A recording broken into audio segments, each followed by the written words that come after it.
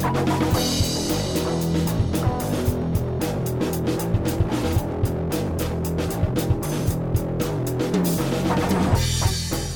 to The Watching Dead, the officially unofficial podcast for all of The Walking Dead. I'm Jim.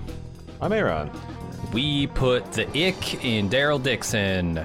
Aaron, we're here for episode 2 of season 1 called Allouette. At least that's how I've always pronounced it based on the song that they taught us in grade school. What'd you think of this episode? Man, we're just never going to get that zombie baby for you, Jim. I know. They keep coming out fine. I don't get it. They keep on teasing it. Like, I was somewhat shocked to see a living baby pulled from a zombie mother this episode. I don't know. This episode, it's like the first time I watched it, I'm like, gosh, this is kind of like dull. And like, I really liked the flashback stuff to, what's her name? Isabel and her sister. And I found that, like, I wasn't really into the little kid surviving in the preschool storyline. But on second time I watched it, like, I felt like everything just reinforces the one or the other, you know? They're playing deception and being lied to by people that you trust. There's, like, multiple reveals of people who have been telling the truth or fibbing or shining people on. I continue to like Laurent, even though he's like, you know, even a weirder homeschooled kid in this episode. And I don't know. It's pretty ham-fisted social commentary The Walking Dead's engaged in towards the end of this episode, but I can see like them wanting to, you know, contrast Daryl Dixon, who've always been kind of shown as you know, he's a man of the earth. He likes his rural living, but he's a fundamentally decent guy. He's a generous, he's a caring person. He looks after kids. And then you compare it to this asshole from Texas who's preying on children and hoarding everything for himself with no care to anything else. It's not the worst bit I've ever seen out of The Walking Dead. So I think it's a fine transition episode to something that maybe moves along a little bit more brisk. What do you think? I think it's a return to form for The Walking Dead. Hey. On most shows where I say that, I mean that positively. Here, I don't. Okay. I could not believe what I was seeing when Daryl let the mule go. I could not believe it. Daryl Dixon panics at the sign of 6 walkers and lets their only transportation that he then claims later, we absolutely need that transportation to get anywhere. It's way too far to walk. Can't walk that far. Strands them on foot because a couple of walkers are a football field down the road. And then we see him in the moat dispatch 9 times that amount of walkers by himself. No problem. What the fuck are we doing, Daryl? How can you release our transportation into the wild when you know we need it? He was still recovering from that acid burn, and then, you know, after the kids took him in, he got a good meal in him. He got some Mork and Mindy to buck him up. He's all nanu bitches in the moat, but he just didn't have it in him. That's fair. He also has Isabel, who I know can fight. I've seen her swing a massive poleaxe. Maybe he just doesn't properly value a mule. He's like, hey, it's all about the horses. This half donkey, half horse. He doesn't truck with it. He gets to get it out of here. Yeah, doesn't trust. I'm American. I need a horse. We're horse people of Alexandria. The horse people, the Steplin horse people of Alexandria. Do I look like the guy on that cup of coffee? That can of coffee, that Folgers? I don't know what he is. The Colombian? Maybe he caught this kid reading bedtime stories to this stupid mule and is like, you know what, this kid needs to toughen up. These nuns ain't getting it done. Yeah. They're letting him. I saw him letting him win his hide and seek. So he's gonna put some stiff into that backbone. He's teaching the horse to sing Allouette. That's where the title comes from. I don't know. But yeah, I mean, that was a big dumb thing. You're not wrong. You're not wrong. Everything else, you know what? It's The Walking Dead. It's neither exceptional nor the worst of The Walking Dead. So, and I will point out, that like the mule thing didn't bother me because like it's not so much that Daryl was afraid of the zombies. It's just that like the mule wouldn't shut up. Like this mule is not used to going out into zombie land. He's just going to sit there and hee-haw and bray as they and lead this whole village of zombies. And this castle-fed horse is going to do any better? This fucking behind-the-walls, sheltered, coddled horse? Look, that castle fucking born horse might have traced its lineage back to the charger that carried Charlemagne, okay? That was a stout horse. That's the type of horse that you just ride over peasants in battle. It just steps on a skull and squishes it and it keeps on going. That is a battle trained and bred horse. We'll see. I expect once an episode for Daryl to release their transportation into the wild and find new transportation, because that's The Walking Dead. You know, they put up roadblocks, right? They've got to, otherwise their story concludes before they want it to. So we'll see. New horse every episode. This horse's great grandfather was the World War I horse made famous in War Horse.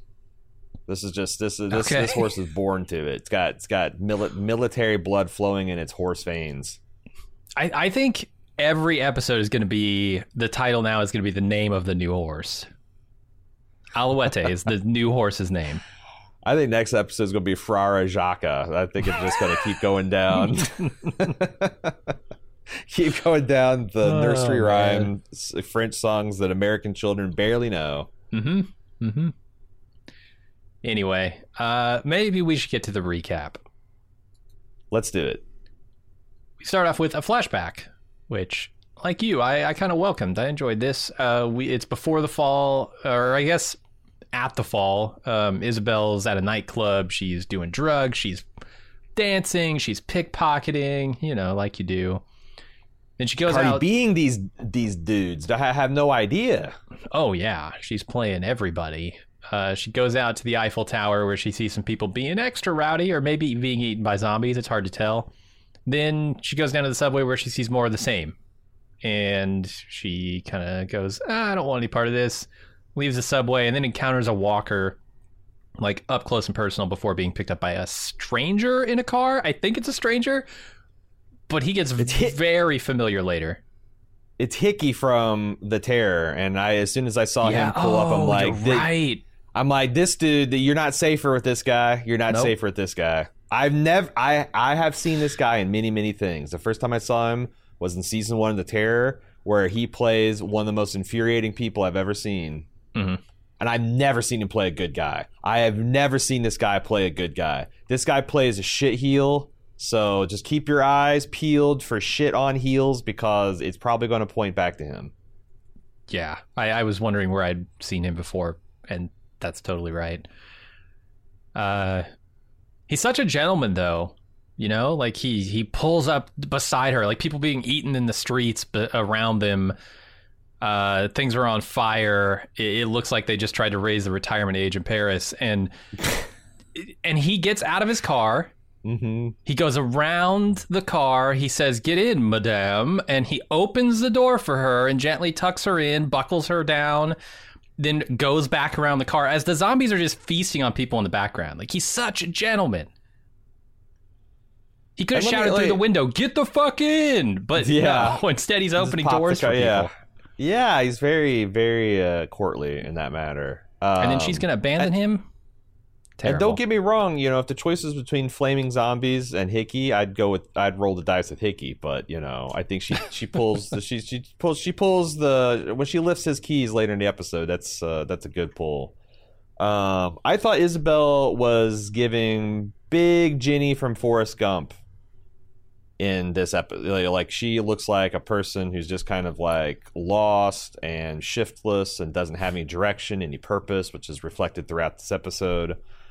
And yeah, I don't know. I really like this kind of slice of life. I was finding myself like enjoying just kind of watching her and get to know her as a character. And when someone started screaming on the streets in front of the Eiffel Tower and it's obviously a zombie, I'm like, oh fuck right, I'm watching The Walking Dead. This is their favorite subject matter, the fall of humanity. And then I'm like, because I didn't write much else, because I know this is something we've talked about a lot, but I always find this shit wholly unconvincing. Like, they go from one person biting somebody on the streets of Paris to, like, 30 seconds later, there's 17 of them. And, like, a minute after that, the whole city is in chaos. I'm just like, God, I just don't know if it spreads that fast, guys. Like, The Last of Us makes the most sense of any I've seen, because it's like, you know, can spread via the airborne and food and just it's on all the shit that we're eating, and no one caught it, and it's 2/3 of the world's population in 24 hours before you even know it. But how do you judge, as a more of a zombie fan? How did you judge this slice of life in the last day on Earth? I thought it was done fairly well.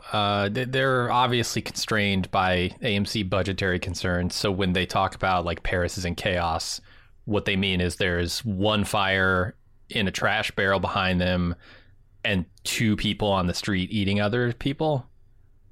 And then they say Paris is in chaos. But it didn't feel, and this is probably a positive thing, it didn't feel like Paris was in chaos moment to moment, which I kind of liked. I think... Is that a testament to the French? I mean, maybe they're putting up a resistance. I don't know. They've got some zombies sort of... surprisingly susceptible to dumpsters set on fire, barricading streets. They just don't have any. They just try to crawl over it, and it doesn't work well for them. You flip their car. How are they going to get around the city? I mean, they got to just eat the people next to them, their neighbors. They don't like their neighbors maybe so much. So I actually got a surprising amount of feedback commenting on your political commentary. Did you? Vis-a-vis the French protesting the raising of retirement age. Are you poking fun at our French brethren and sistren? Oh, I mean, all in good fun. I support them. Like, I think you should protest. I was going to say, I'm jealous. I wish when they were floating, raising the age of Social Security retirement or whatever, that, like, we got out there and, like, got frisky in the streets. But we're just like, was it going to help business? Fine, okay. Yeah. I guess we'll starve as seniors but you better help business. That's how we protest sweeping fuckery in this country. So yeah, aka we don't. No, I'm 100% for it. This is me, like, saying, oh, look how polite those Canadians are, right? Like, that's what this is. It's not. Gotcha. I'm not disparaging the French. I think the French have a right. There's so many other reasons you can disparage them too. I mean, of course. Political activists, not one of them. Yeah. It's funny that we get a ridiculous Texas stereotype in this episode too. So there will be plenty of fun to poke at Americans and French alike. True. We're on Easy Street. You're listening to The Watching Dead. We'll be right back. 'Cause the world is but a treat when you're on Easy Street.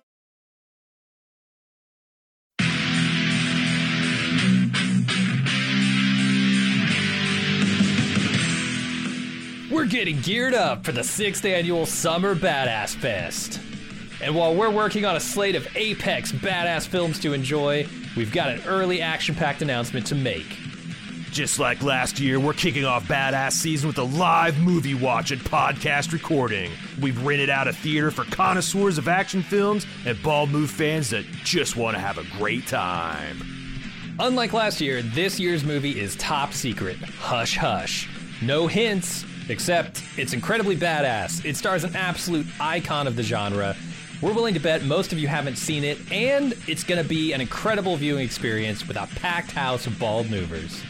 Those of you who came to last year's screening of Total Recall know what a party it was. And those of you who didn't, now's your chance to experience it. Meet me and Jim, order some custom movie-themed drinks at the theater's full bar, then watch us record the full podcast for the movie. We reserved the venue over twice the size as last year, but seating is still limited. It's happening Friday, June 21st at 7 p.m. in our hometown of Cincinnati. Get full details and buy tickets at baldmove.com/live. Cincinnati's actually a pretty great city to visit, and we've got lots of details for side adventures on our event page as well. The Reds are playing the Boston Red Sox in their fantastic Riverside Stadium. The thrills of Kings Island just minutes away, and I'll be leading a kayak trip down the scenic Little Miami River on Saturday. Again, get full details and get your tickets now on our Badass Fest 6 page at baldmove.com/live.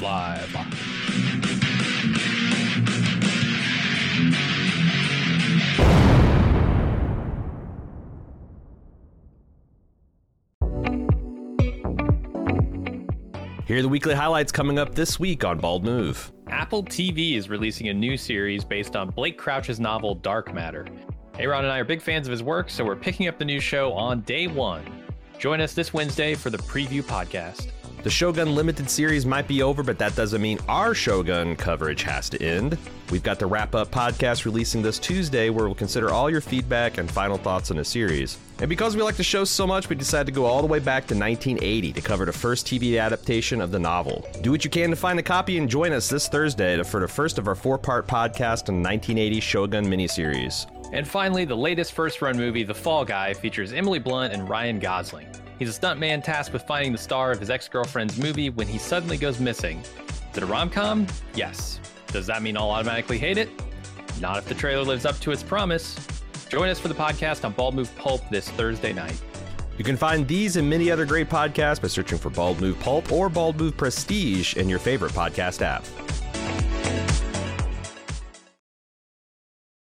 And we're breaking out the good champagne. Feral Daryl's still kicking. Here's more of The Watching Dead. And we sing every sweet refrain repeats right here on E! I will say that every time I see one of these sort of flashback, like fall of the world kind of stories, I always think how just completely dumb luck it is that you would ever survive something like this, right? Oh, Like, yeah. I think you're supposed to, right? You can't have a plan for Paris, everyone in Paris turning into zombies.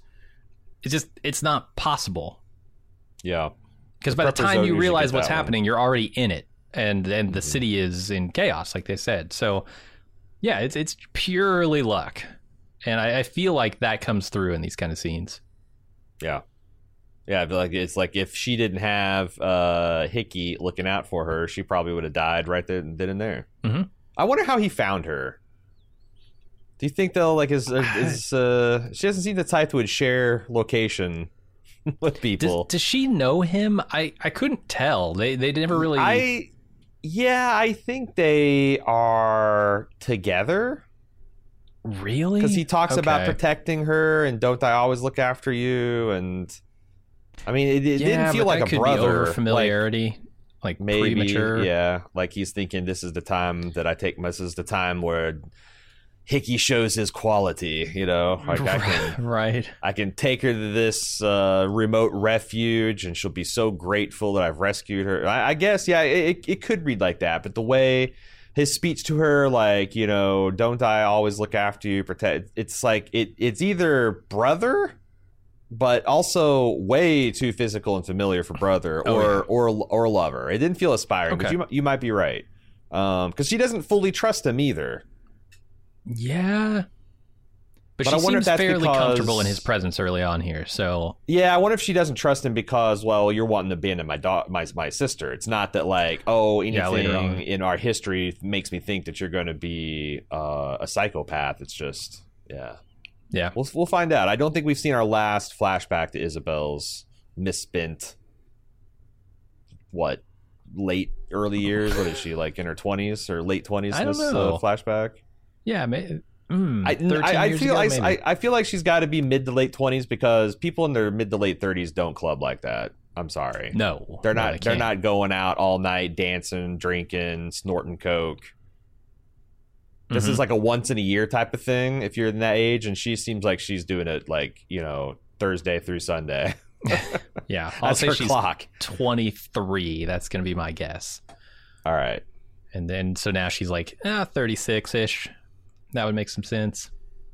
Yeah.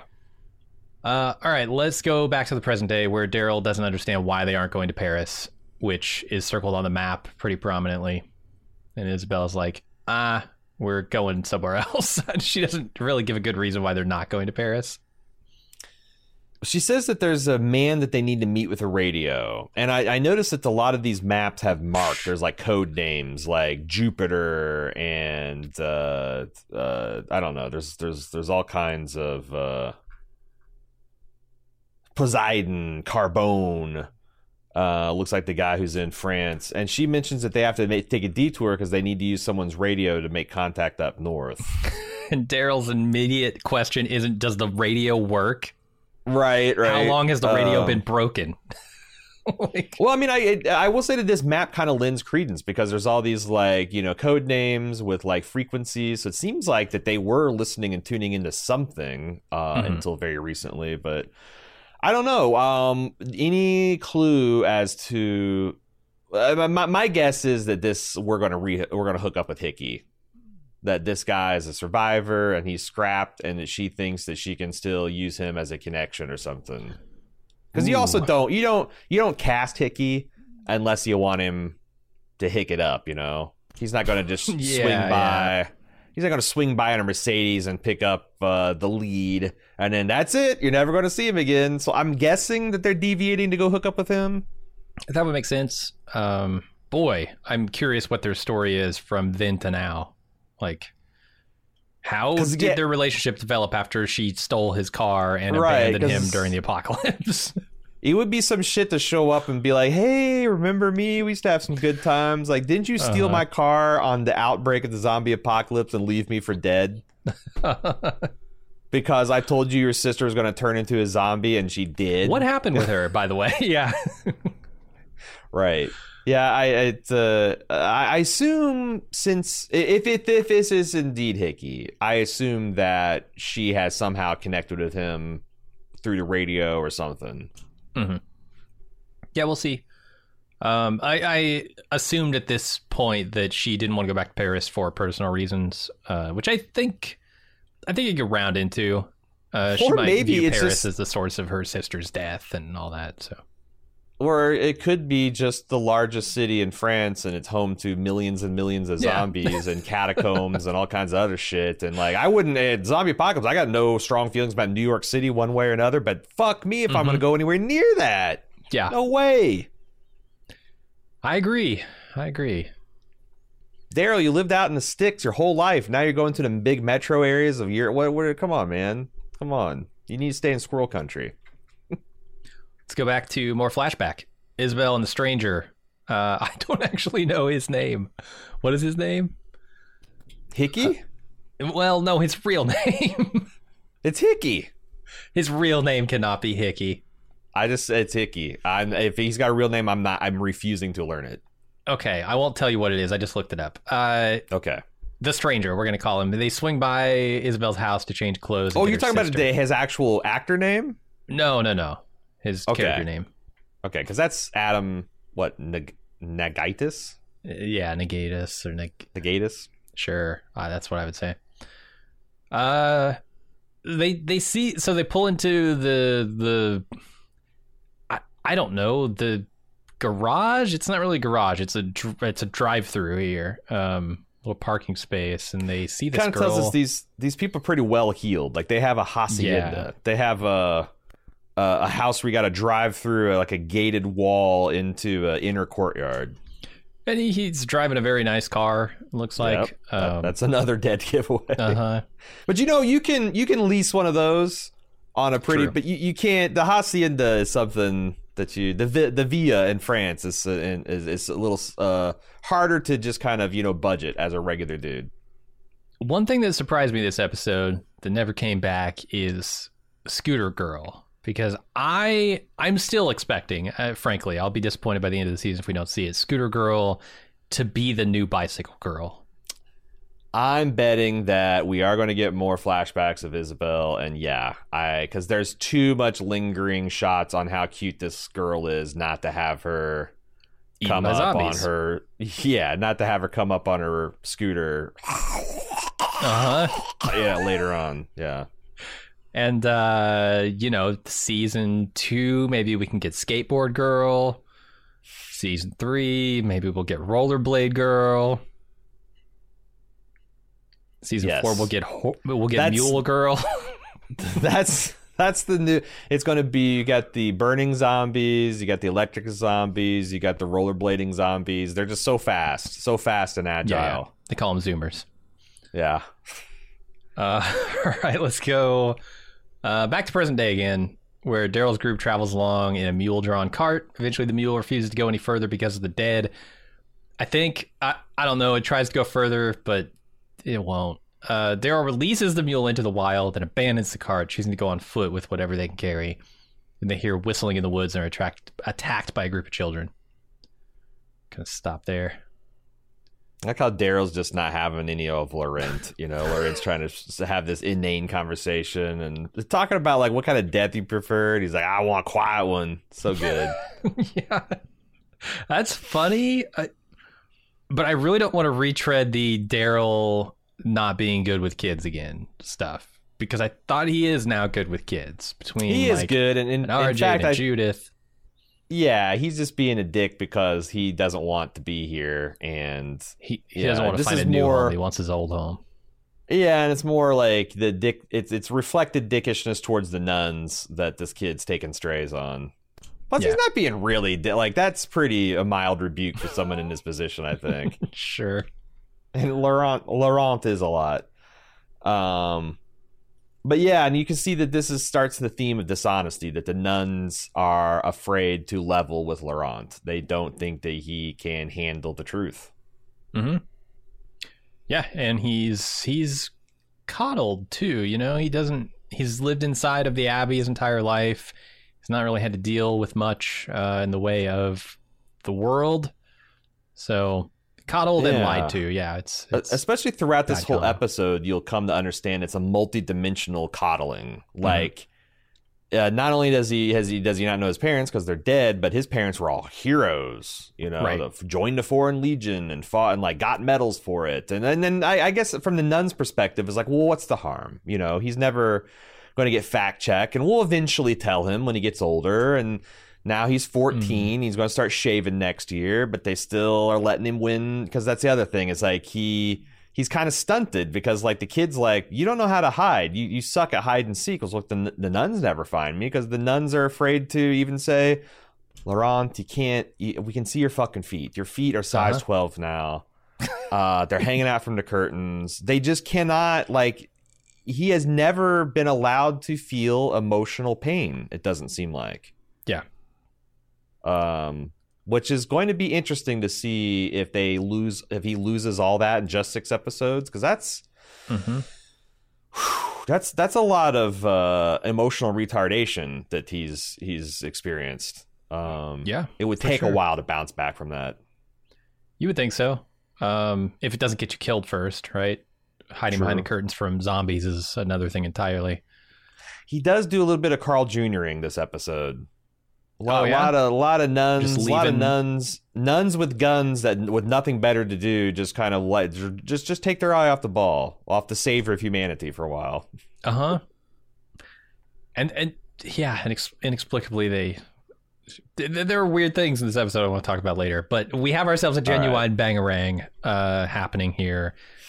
The Lost Boys, Rufio leading them. They don't all wild. Crow though. They howl, so it's totally original. Oh, totally original. And the leader is an abrasive girl, not an abrasive boy. Yeah. So totally different.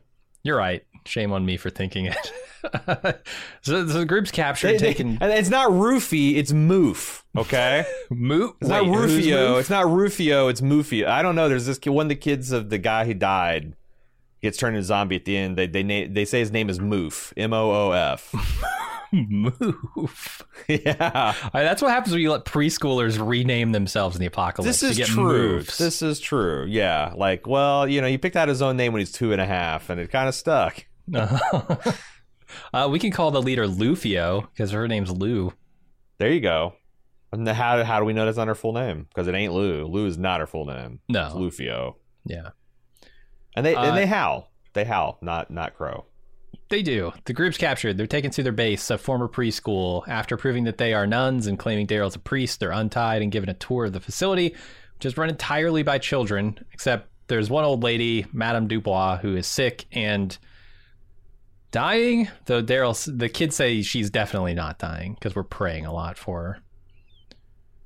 And Daryl's like, yeah, that makes sense. Let's get some meds for her. Yeah, I thought that's because I was thinking preschool. How the fuck did these kids survive? But I thought it was actually, I don't know. They put their back in the setup of this one. You know, they got this aging, kindly old woman who has spent like, what else are you going to do to zombie apocalypse? But she's raised these children all by herself, and I can kind of buy with the right adult. And you get some, 6-7 year olds that are old enough to maybe help. You raise a whole generation. I thought that was kind of a cool concept. Who's teaching them to hunt? This preschool teacher? This Renaissance woman who happened to teach preschool?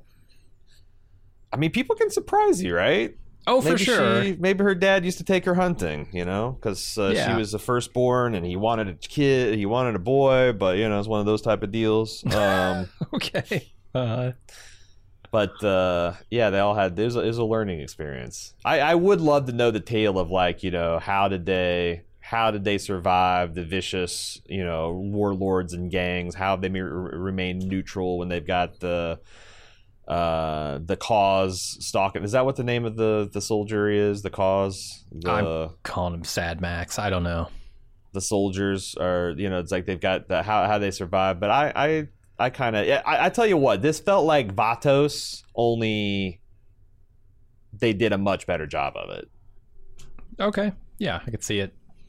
I do want to know how they've managed to find a bevy of orphans out in the wilderness, but never a single adult. Something is not right there. I think they killed the adults. I assume, yeah. And it feels like which is a losing strategy. Do these kids understand they're not going to be preschoolers forever, right? Yeah, but they let one wrong adult in, and they're done. What happens when they become an adult? Well, but they're the right adults. They're not. Are they still only going to take kids in? I guess that would be the safe strategy. I mean, honestly. You just take kids in. You brainwash them into whatever fucking order you're trying to bring them into in the zombie apocalypse, and there you go. I have to imagine there'll be fewer and fewer kids just roaming in from the woods. I actually felt like I thought Daryl and company was going to be into. I got the opinion that they were in a lot of trouble, except for Laurent was with them, so they got like a kid there, and also that those nuns were able to rattle off the prayer of Saint Joseph instantaneously, without hesitation, and with like perfect synchronization. So it's like, damn, okay, these are some nuns. While Daryl and Laurent just sit there, I don't know, looking around. I thought Laurent was mumbling the prayer too. It made sense for him to know it, but Daryl, supposedly the father, which I saw that coming a mile away. That's also pretty funny too. Father Daryl, who doesn't speak English after all this time. Well, he's an American, and then everybody's okay. Our reputation for not bothering to learn even the language of some place where we're going to chill out for over a decade has preceded us. Yeah, that would be pretty astounding. You live there for a decade and you don't. I mean, I've been in this country for 47 years and I barely speak English, as you can tell from listening to this podcast. So I'll leave the Allouettes to someone else. The Pumpkinhead thing was pretty fucked up. I don't know if that's supposed to be a sun-dried walker or if that's like a soccer ball that's been deflated. And I wondered too. And also, like, I don't understand all of the zombie trophies. Like, maybe you're trying to tell people to stay away. This is a dangerous spot. But honestly, just festooning anything with zombie heads is just going to make you a point of interest. Like, if you're just like, it's some abandoned, crumbling preschool, but it's probably not even probably doesn't even want to even live there. But now it's all festooned with traps and heads and stuff. Like, this is got some good shit in there. Yeah, you would think so. All right, let's go to dinner time. Laurent tries to make friends, but the group isn't very friendly.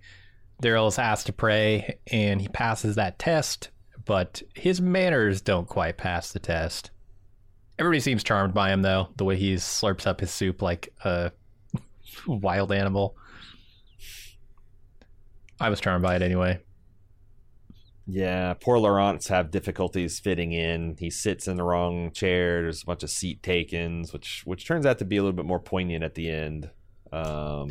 He's really just showing. He's trying to, I guess, relate with these kids. The problem being he is completely unrelatable to them. Like his stupid story about walking backwards for 3 months, even upstairs. The other kids thinking, if I did that, I would walk ass first into my death. You soft ass kid. Like, yeah, something. That's what it is, right? There's something fundamentally unserious compared to the way that they've been. You know, where it's like they're the opposite. Instead of being a million kids to one adult, there's been one kid to a million adults who all just cater to his every whim and fantasy. They're his plaything. You know, there's parents. They tell him he's the Messiah. Companions. I mean, well, they're not telling him that. But they're thinking it, which is maybe even worse. That you just like, what if you just get treated like a Messiah and you don't even know, like, why? Yeah. Or the fact that this is special treatment. Like, this is just how kids are raised, right? You know? And then you meet these kids who are going to be questioning and are going to be like, is that really true? That sounds made up, and call you out embarrassing. It's just, I felt for the poor guy. Yeah. I mean, I don't know how much I feel for Laurent. I think, it's a shame what they're doing to him, I guess, but I don't necessarily feel bad for him. What'd you think of Daryl's prayer? I thought, wouldn't it be hilarious if Daryl just whipped out some eloquent, amazing prayer here at the dinner table? And he kind of does. It's kind of a good prayer. It felt very rabbinic, you know? Like, you know what, God? We kind of fucked up. We probably deserve it. But not tonight, God. Yeah. Look, we're doing what we can. If that's not good enough for you, I don't know what is. Yeah, and then not like, I thought he was going to end it with like, fuck you, which would have been coming out of pretty strong. But like, if this isn't good enough, I don't know what it's. Yeah, it feels very. It was good. He kind of nailed it. Yeah. And these kids are apparently catching the disease of Laurent because they are copying Daryl just the way that Laurent does, right? Like he starts slurping his soup, so does Laurent, so do these kids. Is this because they've never had a father figure either? Is that what's happening? His stuff is catching on. I mean, I think Daryl is extremely imitable. Like, he's just fun. I've made a little bit of a cottage industry out of it. It's like, if you're a real kid and this dude walks in with his tattoos and his scars and his cloak and his fucking spear and the way he's talking, and he's an American on top of that, I imagine it's pretty fascinating. Yeah, I would think so. So Daryl asks where they can find a new mule, and he's told that a man named the Lizard has horses, and he lives in a castle up the road, but Lou doesn't want to show him where it is. Daryl convinces her to do it by reminding her that Madame Dubois needs meds, and there'll probably be some in the castle. So they're going to head out in the morning.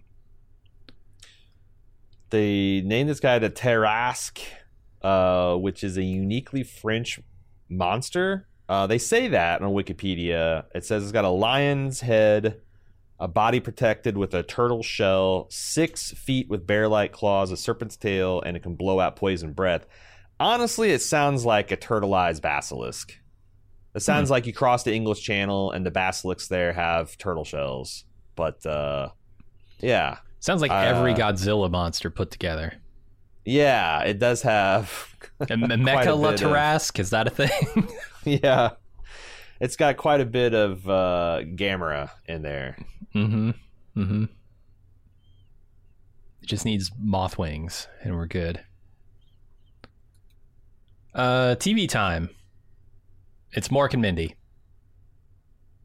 The highlight of the episode, I thought this was cute, and like, you know, and have you been to the Children's Museum in Indianapolis? With the bike? They have, with the bike, that's the first thing I thought of. There's an exhibit that's been there for at least 40 years. Yeah. We can climb on top of an exercise bike, and you pedal, and there's like this pyramid of power. Like, the first thing you turn on, I think, is a light bulb, and then it's a fan, and then it's a radio, and if you pedal real hard and real fast, at the top tier is a TV that will run as long as you pedal it. I was always the one of the highlights of the trip is like, I'm gonna pedal and I'm gonna make that TV turn on. I thought it was cool. And Mork and Mindy is a great pull. It's a great, like, I think kids would love it. Adults would love it. It seems it's consistent with my impression of the French people's sense of humor. I'm saying it's never meant to be taken as a religion or as a social ritual, and I'm worried for the future of these kids. Based on what I see Mork later. and Mindy would serve as a better framework as a religion than most. You might not be wrong. Might not be wrong. So after TV, Daryl and Isabel share a bed. Not in that way. They're just sleeping. Well, they're trying to sleep. Daryl admits he lied about helping Madame Dubois. She says she lied about Asterisk being dead. Or just like she lied about that. She asks about the TV show. Daryl says it used to make everything better, and she understands wanting to escape. What'd you make of her sharing the bed with Daryl? It was a necessity. I didn't think it was anything. I know She's that, got but her like, back to him. Like, well, it what do you says mean? something. It says something about Daryl that she would suggest that. With the way you he know. smells? Sure. No, I mean like that. Oh, She must not okay. think that he's like the type of guy who would take advantage of that situation. Like she's only known him for 24 hours, and she's yeah. suggesting they share a bed. And he is a rough rep, but like I don't know, like up until they did the Daryl has a love interest in like season 10 of The Walking Dead, the biggest theory was that he was kind of like asexual. Mhm. Or not, maybe because he's just that way, he was born that way, or as a result of the trauma that he experienced as a child. But and it's like, to me, I never liked the relationship he had with what's her face, the blonde Connie? military. Oh. No, not Connie. I thought Connie was Okay. actually something that could have gone somewhere. But the Yeah, for relationship he sure. had with like the blonde cabin woman that turned out to be a Leah. religious fanatic, Leah. Thank you. Mhm. That never sat right with me because it just came out of nowhere. And I feel like this show is maybe retconning back to Daryl just kind of not being that way. Do you feel me on that, or am I reading too much in this interaction? Well, I mean, like with Laurent, I think the thing here is he doesn't want to establish a new home. You know, he's not really looking to get to know these people, it seems. 'Cause Right. At the first, I mean, his whole goal is to get the hell out of here and get back home. So Yeah, and he I think repeats it's that more many of that. times this episode in kind of an off-putting way. Yeah, So, totally. yeah, he's very focused on that. Yeah, and he does it in this scene, right? Like, we just need to get that radio. And he says it's too far to walk. I don't know why you released the mule, but do what you got to do, I guess. So yeah, that's kind of where I'm at with Daryl here. It's not that he doesn't like these people. It's not that he's asexual again or whatever. He just wants to get home. Gotcha. I'm kind of with the idea of these children having it better than the adults. Well, you know, you can't miss what you never had. That makes a hell of a lot of sense. Mm-hmm. They don't know that Mork and Mindy was a thing that you could watch every Thursday night or whatever the fuck. But it's wild, right? It's wild. Like I kind of feel that sometimes when I'm trying to explain to my son who's 16, like what pre-internet life was like.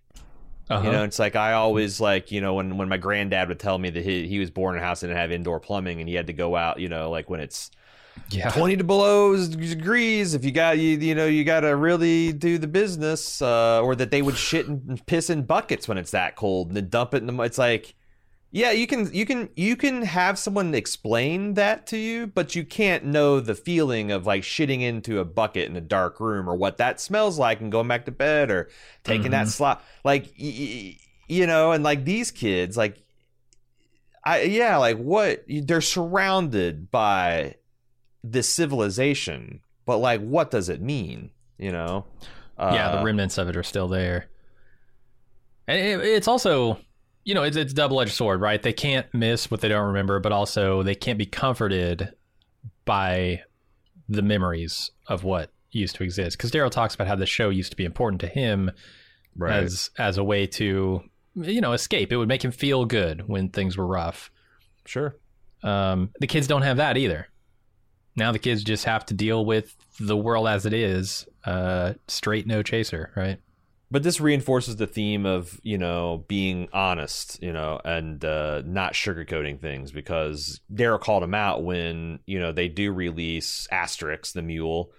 That was an animal close to, of course, he's a kid. Every fucking animal in that convent was probably his favorite animal, right? But there's a chicken that he desperately loved, yeah. Right.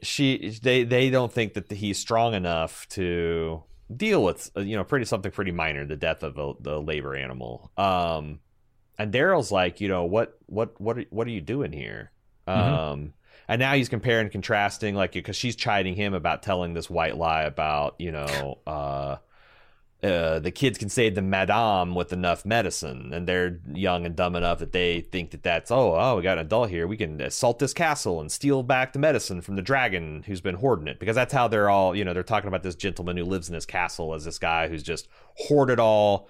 He came out in the early days of the zombie pandemic, rode out to all the villages with his horses and his carts, and brought it all back to this castle, and he's hoarding it, But these children want to believe, and he's trying to say, like, the people can handle more truth than you appreciate, and it's actually better for them. Sure. Versus the nuns, we're trying to keep this kid sheltered and happy for as long as we can, which is weird. I want to go back to, like, I do find it fundamentally weird that they're doing that with his stated goal of being a messiah, because he is. Yeah, at some point you'll have to clue the kid in, right?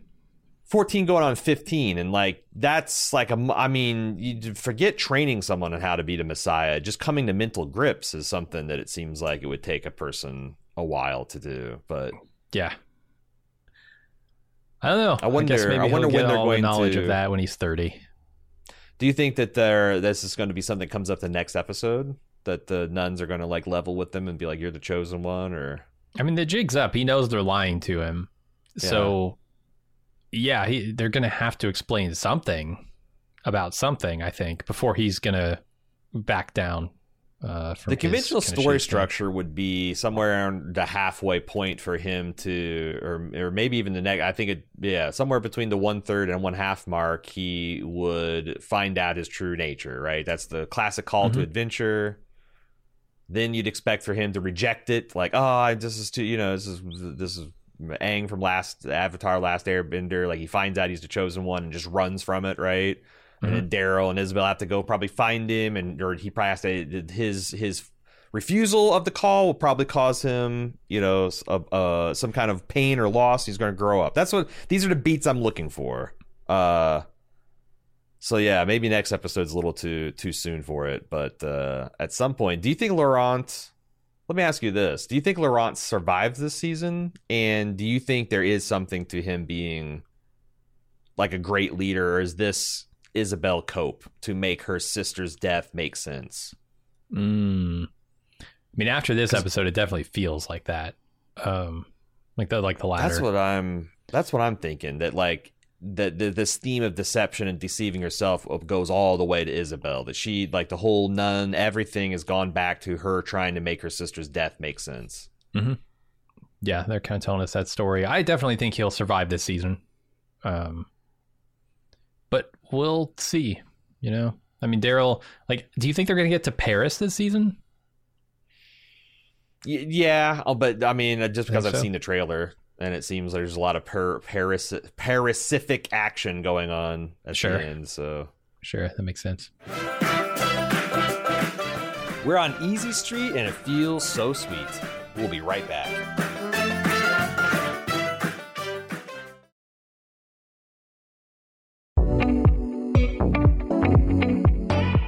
Here are the highlights coming up this week on Bald Move. Our coverage of Hot D, Fire and Blood, and the 1980s Shogun miniseries continues. But then on Tuesday, for the first time in 35 years, we asked a question: who framed Roger Rabbit? Hop aboard the train to Toontown as we revisit this incredible blending of live action and animation to see if it still holds up all this time later. Then on Wednesday, we get our first look at Blake Crouch's mind-bending sci-fi series, Dark Matter.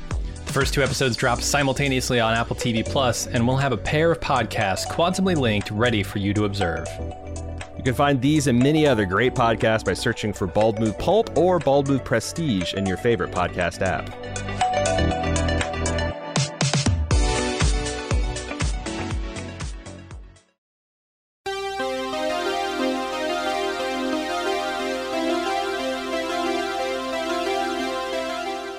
We're about 10 weeks out from House of the Dragon Season 2, and it's time to prepare for war. Which in our case means, well, watching a lot of Hot D and reading a lot of Fire and Blood. Each week between now and June 16th, Maester Anthony and his co-host Steve are hosting a watch of each episode of Hot D Season 1. And then me and Jim are going to host a discussion of the differences between the events on that episode and how they're recounted in George R.R. Martin's historical tome, Fire and Blood. That's right, I've resorted to reading dragon books. God help us all. We'll see if my fresh eyes add any new insights or predictions into Season 2. Arm yourselves with all the lore you can for the battles ahead. House of the Dragon returns June 16th, but we've got you covered until then.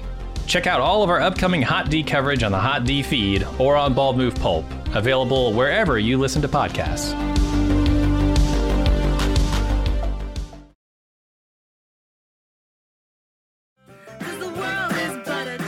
There is acid blood coursing through my veins. Welcome back to The Watching Dead. When you're on easy street. All right, let's go to more flashback stuff. They're driving out of Paris, and you've got Isabel, you've got the stranger, and Lily. They pull over because Lily is going to be sick because she's pregnant. Isabel says they need to drop, or sorry, not Isabel. The stranger says we need to drop her off somewhere safe because she's not gonna. We can't go with her like this. So Isabel steals his keys and drives off in his car with Lily.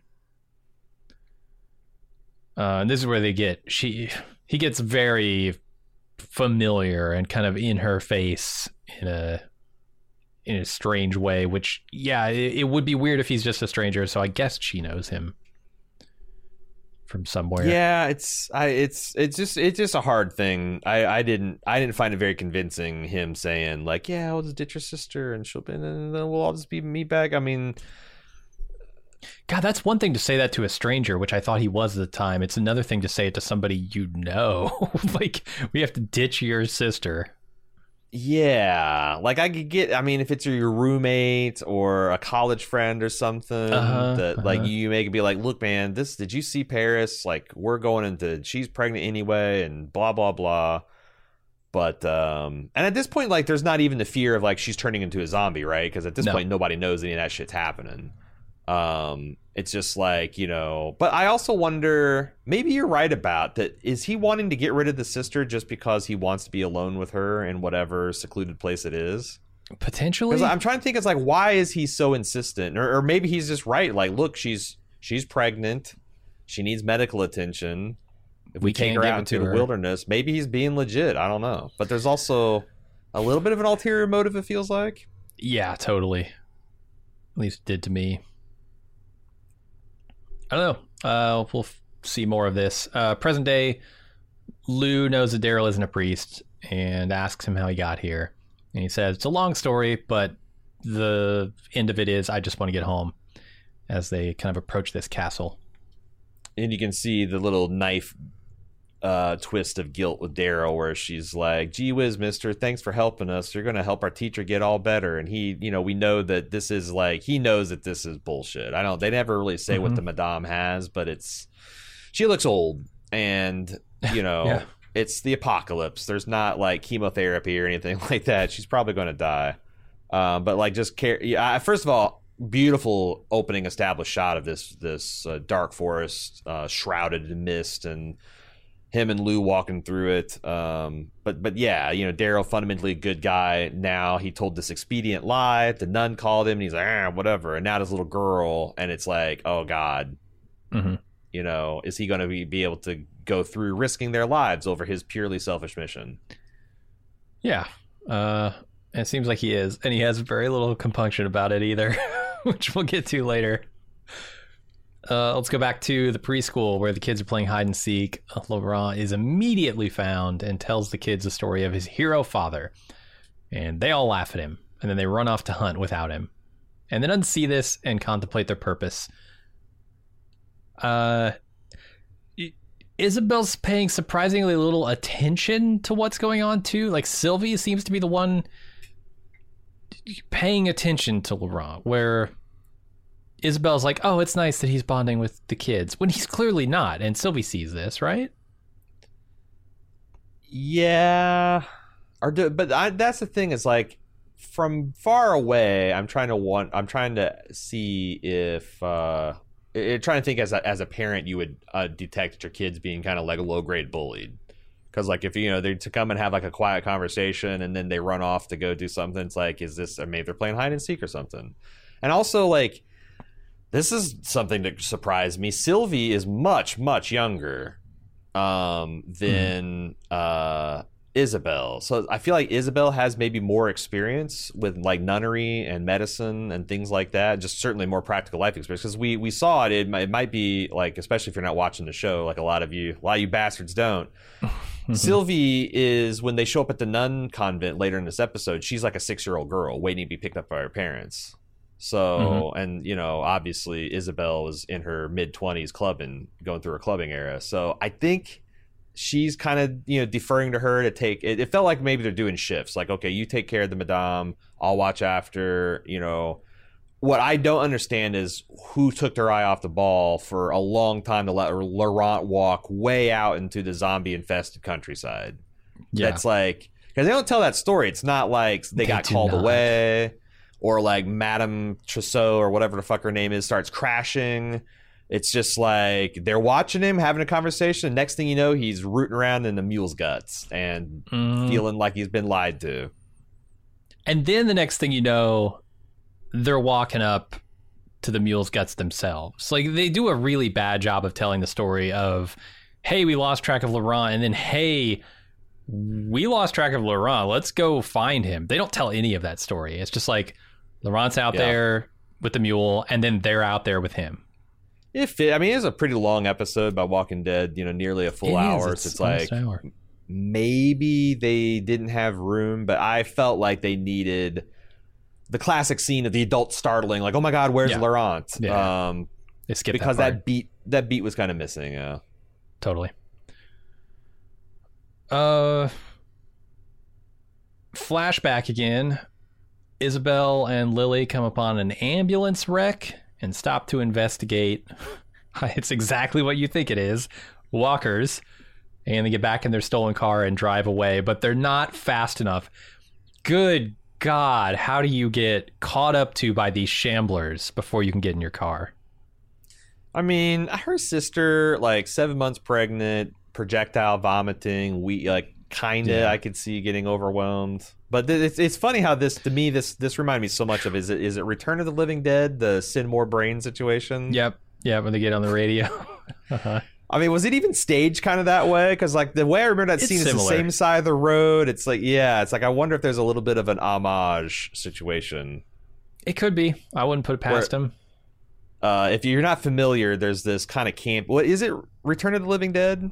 Yes, that is. I always confuse Return of the Living Dead and Return of the Living Dead 2 because I think one is a remake of the other, but it's one of those. I think it's Return of the Living Dead. It's one of the campier zombie ones, and there's a scene where the zombies have this. They're got an ambulance and it's an ambulance, and another ambulance comes up, and they just immediately attack the ambulance drivers, and you see one of the zombies get on the radio, says "send more brains," like. And I assume they do. I assume the cops are just sending more brains. Sure, why not? Night. Oh man, this must be a massive. Send more backup. Yeah, we don't have the intelligence out here to deal with this. Send brains.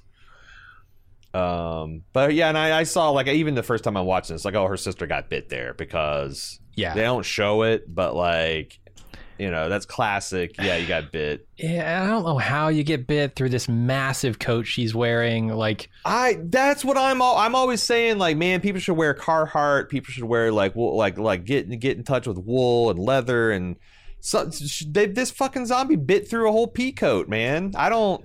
Yeah, its skull is damn near jellified at this point, but its teeth are rock early fucking day. Solid. Oh, true. True. This is a solidly constructed zombie. All this right. zombie's got all.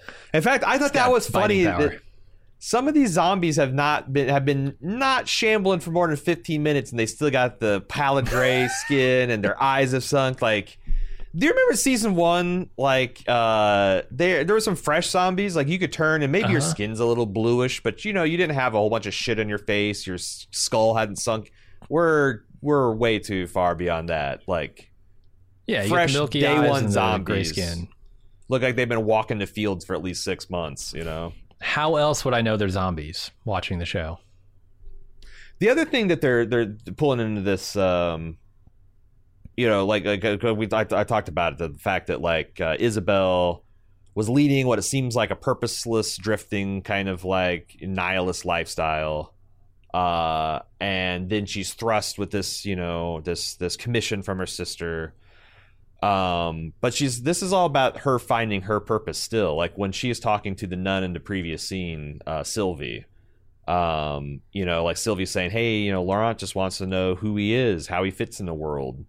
And says, don't you worry, you wonder about the same things about yourself? Like, these are all things that are filling through her mind. Like, she's been waiting for Lorenzo, like, we got this idea of, like, maybe several years ago they start thinking, like, hey, we should probably get this kid on his path, to fulfill this prophecy or whatever, but it's super dangerous. Oh, we can wait. And, like, I got this idea is like this, that as long as they don't have to take Laurent anywhere, there is this idea that they have this great glorious purpose. But the second they try it and fail, then so it's like this is a big moment of truth for her, not just Laurent. Is it about faith? Is it a test of her faith? Right, yeah. I think so. It's weird though, because she's given herself this purpose, this isn't something where like she's been indoctrinated through this religion to believe that there is some higher power out there that is expecting things of her. She has essentially made a promise to her sister as she was dying that she would take care of her child. So she's created this purpose for herself. I don't know how she could have a crisis of faith in the purpose that she's given to this thing. I mean, I don't know. I guess you could. I guess you could question your own... Especially since she didn't give herself this purpose. This is something her sister gave to her, thrust upon her. I mean... Yeah. Yeah. You don't really have the option to say no, right? When your sister is dying... well, that's why it's an obligation. That's why it's not her purpose. You don't really have that option. But it's the thing that's keeping her going. It's the thing that's kept her no. going for 14 years now, Daryl says, no. Taking care of your child. Get out of here. No one took care of me as a kid. Right. If I want to eat, I want to scoop the dead possum off the road. That's how Daryl rolls. Back to the present day, Laurent wanders off into the woods and finds Asterix being eaten by hyenas after being killed by walkers. Here's a little dose of reality for you, kid. Taste that. Chew on that for a while. How's it taste? Daryl walks up. You cut a hank of mule. That's good eating. Don't you turn your nose up at that mule, it from boy. The back. Part the walker juice hasn't gotten on yet. Oh, that mule flank. That's what they call the butler steak. Yeah, let me show you how to cook that thing. He knows all the good cuts of the mule. Butler steak. Is that a real thing? Is Daryl making shit up? I think that's like the Flatiron steak is also sometimes referred as the butler steak because it's a less desirable cut. But if you get that good meat between the ribs for the pony wurst. That's what I call the pony wurst. That's right. You get that toe meat and that donkey. So good. Oh, God. So back over to Daryl and Lou. They approach the castle and find a moat full of walkers. And here we're also seeing this story about like how Lou is lying to the other kids about their brother or their friends coming back. She knows it's not true. Yep. But she's only halfway right about that. Another person shielding people from the truth for all the different reasons. Like, there's some people trying to spare people from emotional harm. There's some people who are trying to completely shelter a person from reality. And then there's Daryl, who's just doing it to get ahead. He's getting home to his family. Like I said, getting ahead. But like, also, there's all, I feel like they're also drawing clear differences kind of Daryl, because like most of these people didn't have anything else they could do. Like this girl's like, I realize it's wrong to give these kids false hope, but the madam's dying, and that's been happening for just a few months, and she's like, I'm just kind of making, I'm a kid, I'm just making things up as I go along. And I just thought they'd come back to Daryl feeling a little guilty because he realizes that he's kind of doing this for expediency, not because he's forced to or anything else. Yeah, definitely. He's trying to keep himself at a distance with these people. And it's children. Taking advantage of children is something that's, he's always been pretty tender about that. Yeah. I mean, he has a lot of childhood trauma, so I can understand it. We get some information here in this next flashback that I'm super curious about. So Isabel and Lily arrive at the Abbey. They're greeted by Father Jean, who is still alive and well. They're taken in and given medical attention for the Walker bite, which is revealed here. Lily makes Isabel promise that she'll look after her baby. So we talked about it biting through her coat. There's some discussion here about the baby itself. She's been pregnant for 7 months, apparently. She has not told Isabel. Isabel asks who the father is, and she gets no answer, which is conspicuous. There's the idea floating out there of mostly because I put it out there last episode, of immaculate conception. Laurent has no father. I mean, I'm starting to warm up to his father being Elohim, Adonai, Yahweh, G space D. Yeah, like could be. All right. Could be. Here's another possibility. I mean, that's certainly the thing they're baiting, right? You got these nuns, and they're being cagey about who the parent is, but there's also no fucking way. For sure. I've got a way better theory, an actual serious theory. Father John. How would that happen? She's been sneaking out to the Abbey 7 months earlier. Yeah, that's why the father took her in. Sure. How about the stranger? How about Hickey? This makes a hell of a lot of sense. Hickey fucking her sister, so it's a child of betrayal. And she says, like, I didn't know how to tell you, all this stuff. And she's in a lot of pain, so it's easy to just, like, cover this up as not coming out. You think Hickey's her, like, husband, and she's cheating on her with her sister's husband? I'd have to go back and look at the hand to see if there's a ring. He's married to her sister, and Isabel was cheating on him with... Oh, I would think it was the other way around, but...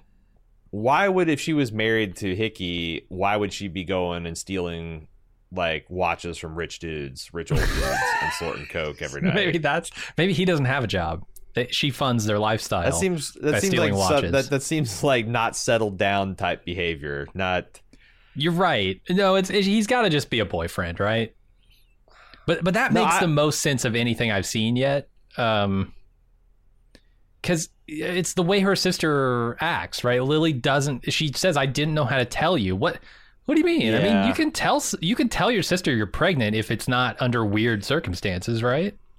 Yeah, and it'd be a very wild thing if for him to go to the sister that he's cheating on and be like, "Hey, we should dump your sister that I impregnated." Like, that would be, but it would also justify Isabel's kind of like extreme reaction. But I don't think it needs to be justified. Yeah, I don't know who the father is. I don't like Hickey as the father, though.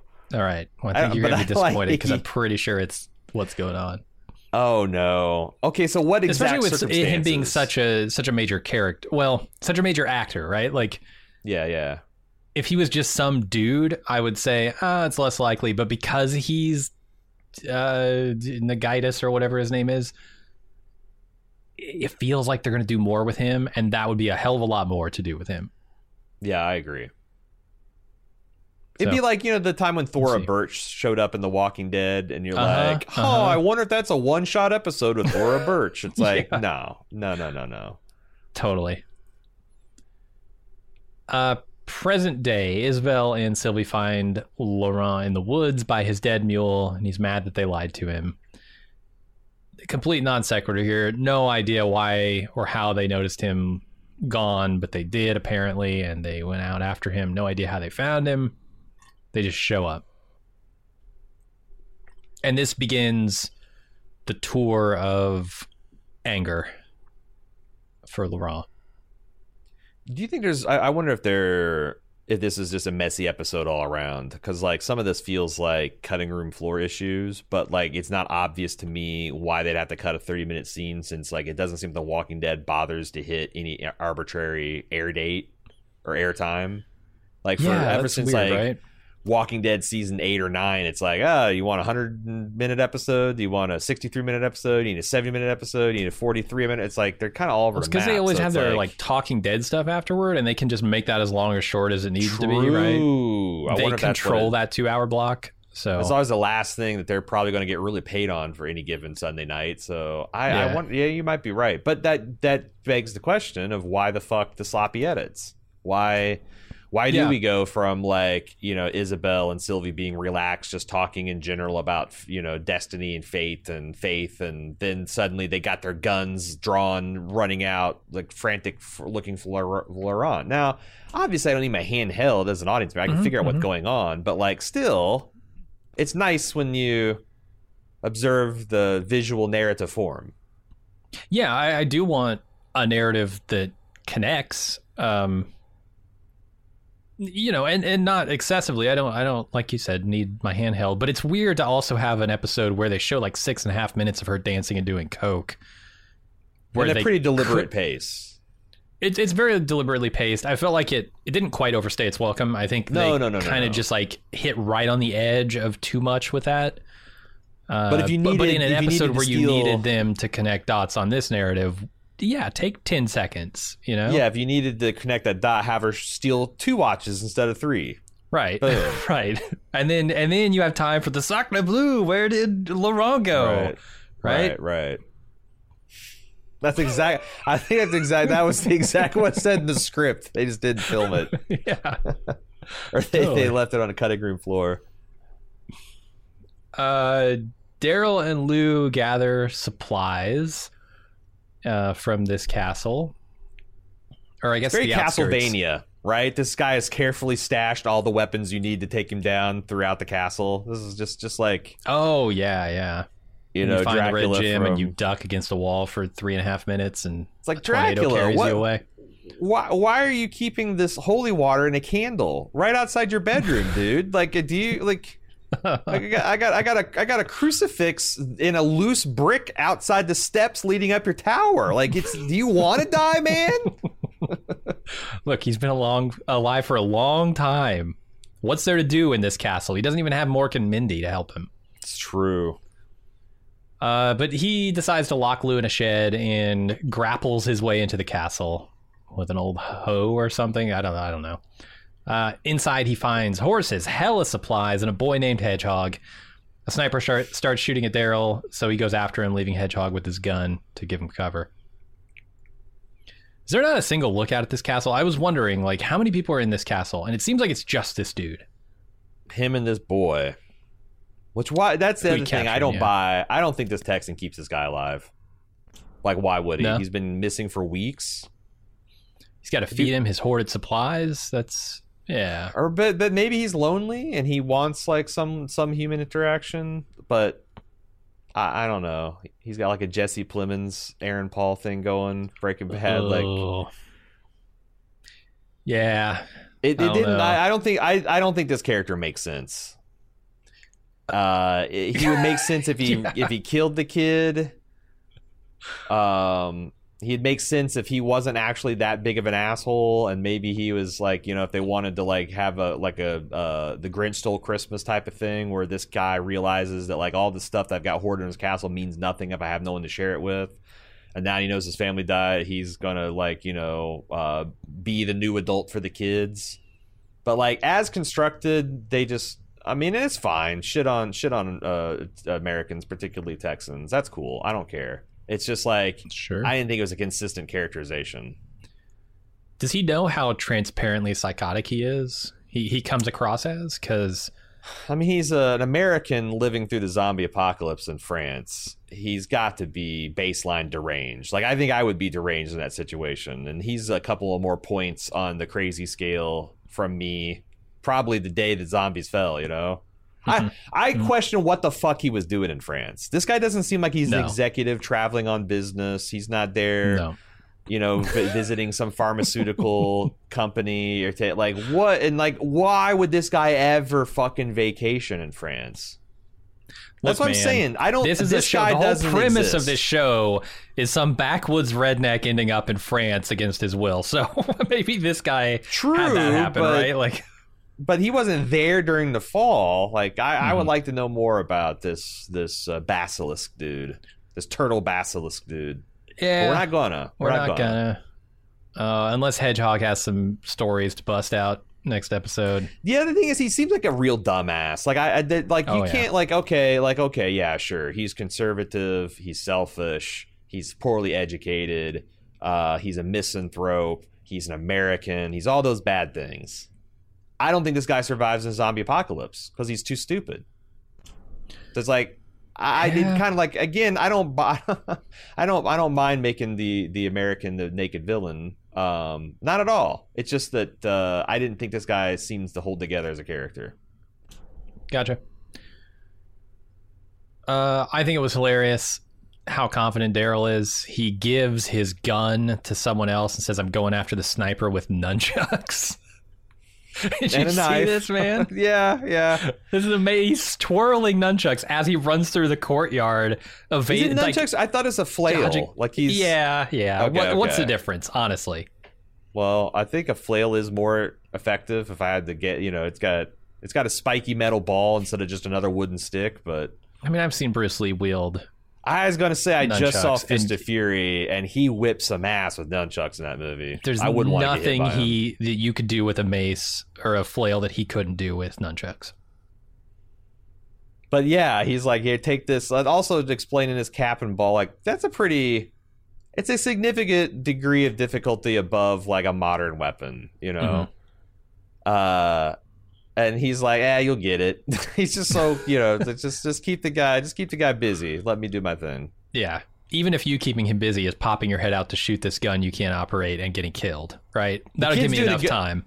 What kid's doing a real good job is he's taunting him. If you see the next scene, why Daryl's like, he's saying, I forget exactly what all, but it's a little bit Monty Python, like your father was a hamster and your mother smelled of elderberries, kind of business he's giving him. Yeah. So someone breaks into all the obligatory outrageous French accent. Somebody breaks into the shed where Lou is locked. This is a real quick scene. We're going to find out that somebody, I guess, is one of the kids who followed her. Very poorly explained. Because they give him a mask, so it's like, oh, Jesus, this is some kind of shadowy Michonne type figure that's showing up. I literally almost thought it was Michonne showing up, and I was about to throw my TV out the window. Yeah. Was it Sylvie? Because it seemed like an older. I don't understand why she would be out. Sylvie's there. out by the horse, right? Or the mule. Right. So it can't be her. I thought it was just one of the kids who just happened to follow them. It was the kid who asked if he could come with them, and she said no. So I think it's that kid. You have to understand that they fought. Because I thought Lou said that she and 3 other children went out there. And I was thinking, but she might have said 3 children went out there, including me. Because if it's 3 others, then it's like, okay, you've got the guy that was rescued, and then the guy who was in the moat, and then maybe there was another person that they rescued that then started, going, they started fanning out and rescuing the other children. But how would it? Yeah, I think you're right. It's the kid that didn't want to go, was left behind, but they again showed nothing about usually there'd be an establishing shot of them. Mm-hmm. In the distance, looking out at the gates as they leave or something, right? And then they're looking, or you'll see them in the distance walking away, and then in the foreground, the kid will be there looking over shoulder. None of that. Mm-hmm. They didn't really help us out any. Not at all. So Daryl makes it to the sniper and disarms him. Turns out he's from Texas and tries to play up the American stuff, but Daryl is not having it. he tells him that America's gone and starts wheeling some supplies out of the castle. The axle just breaks, I guess, under the weight of all these what's. Like, what is he taking? He's got canisters of compressed Cylinders gas. of gas. For what purpose? Are they going to throw a party and this is helium? I'm gonna fill up so many birthday balloons for these kids. Coo. Yeah. The fuck? This is not. Daryl's gonna blow their mind with his super high squeaky voice routine.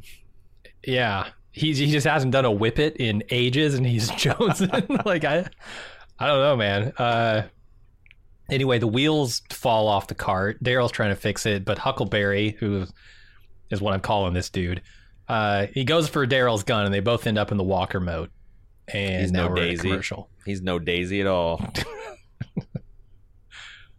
This dude is weird right from the jump because he's like, I'll trade you my life for toothpaste. And Daryl's like, nah, I got no use for toothpaste. Look at me. And he says, no, Did it's he great say it's on tasty on biscuits. a crack? Yeah, on a cracker. Dude, this is a tooth. Like, come on. He's Come stockpiled on. with chickens and canned veggies, and he's eating toothpaste on crackers.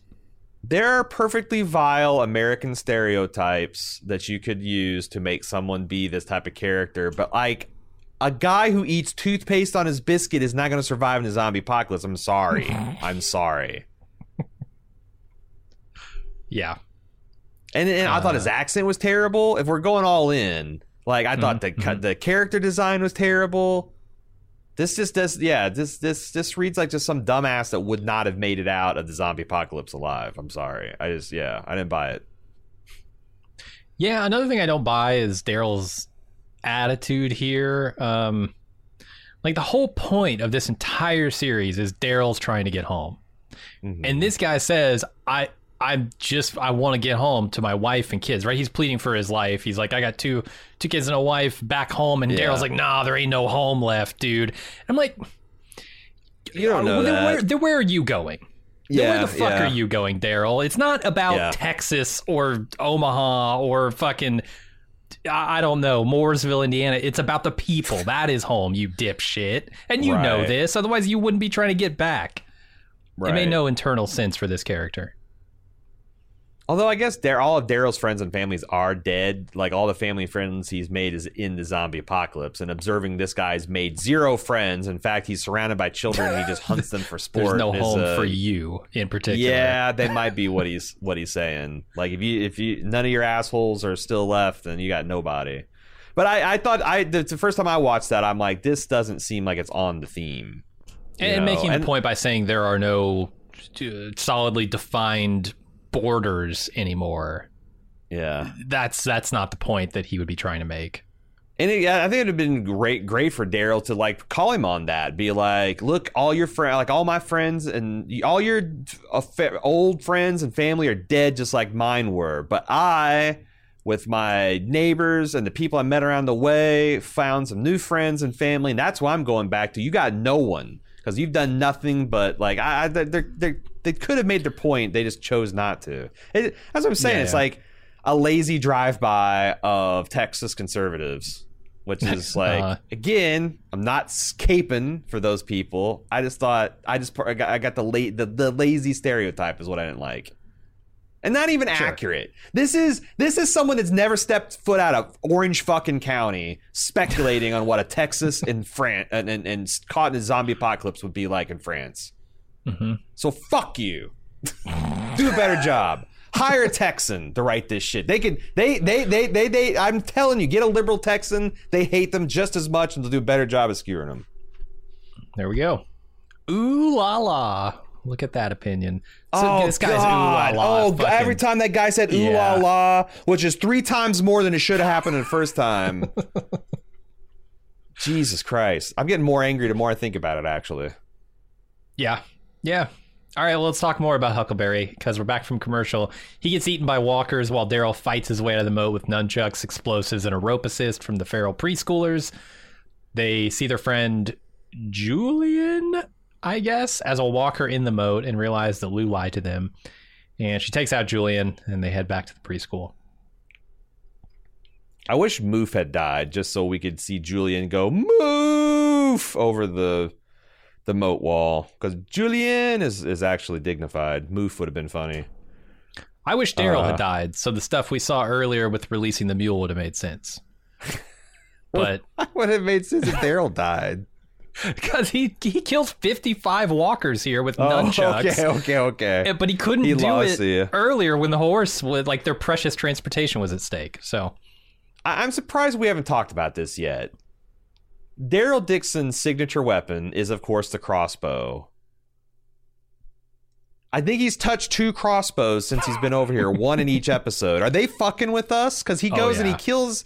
Lou can't handle it. She's got the more traditional bow, or I guess it's a compound bow. Maybe it's just a recurve bow. She just can't do it. She doesn't have what it takes. And Daryl mercy kills with a crossbow. And I'm like, fuck yeah, Daryl's got a crossbow. He hands it off to some kid. Picks up his nunchucks again. Yeah, this is the melee season for Daryl. Yeah, they are just refusing. Speaking of refusing the call, he's refusing the crossbow. He's just not going to do it. He gives away a gun. He doesn't want any projectile weapons, none whatsoever. No, he just wants his fists and his knives and his nunchucks. Mm-hmm. Have we seen him use a gun yet this season?